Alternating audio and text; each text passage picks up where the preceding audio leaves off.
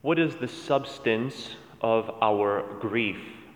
Let's frame this query. In today's first reading, David is being hunted by King Saul and the king's entourage. Why?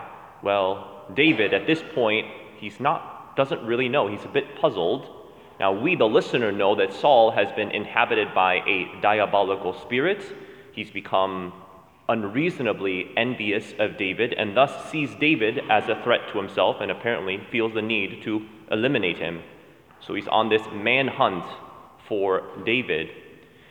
And as bad as it may seem to have, can you imagine, the leader of your country seeking to exterminate you at every cost? David's greater grief is not being able to worship his God in the temple. That is the substance of his grief. We see how rightly ordered his grief is.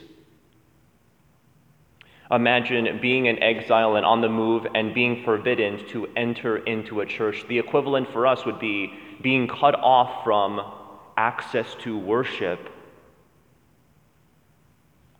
Once again, returning to that original question, what is the substance of our grief?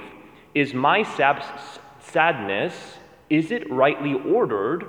Or if I examine it, do I realize and recognize that perhaps it reveals skewed priorities? Today we pray, Jesus, rightly order the substance of our grief and our sadness.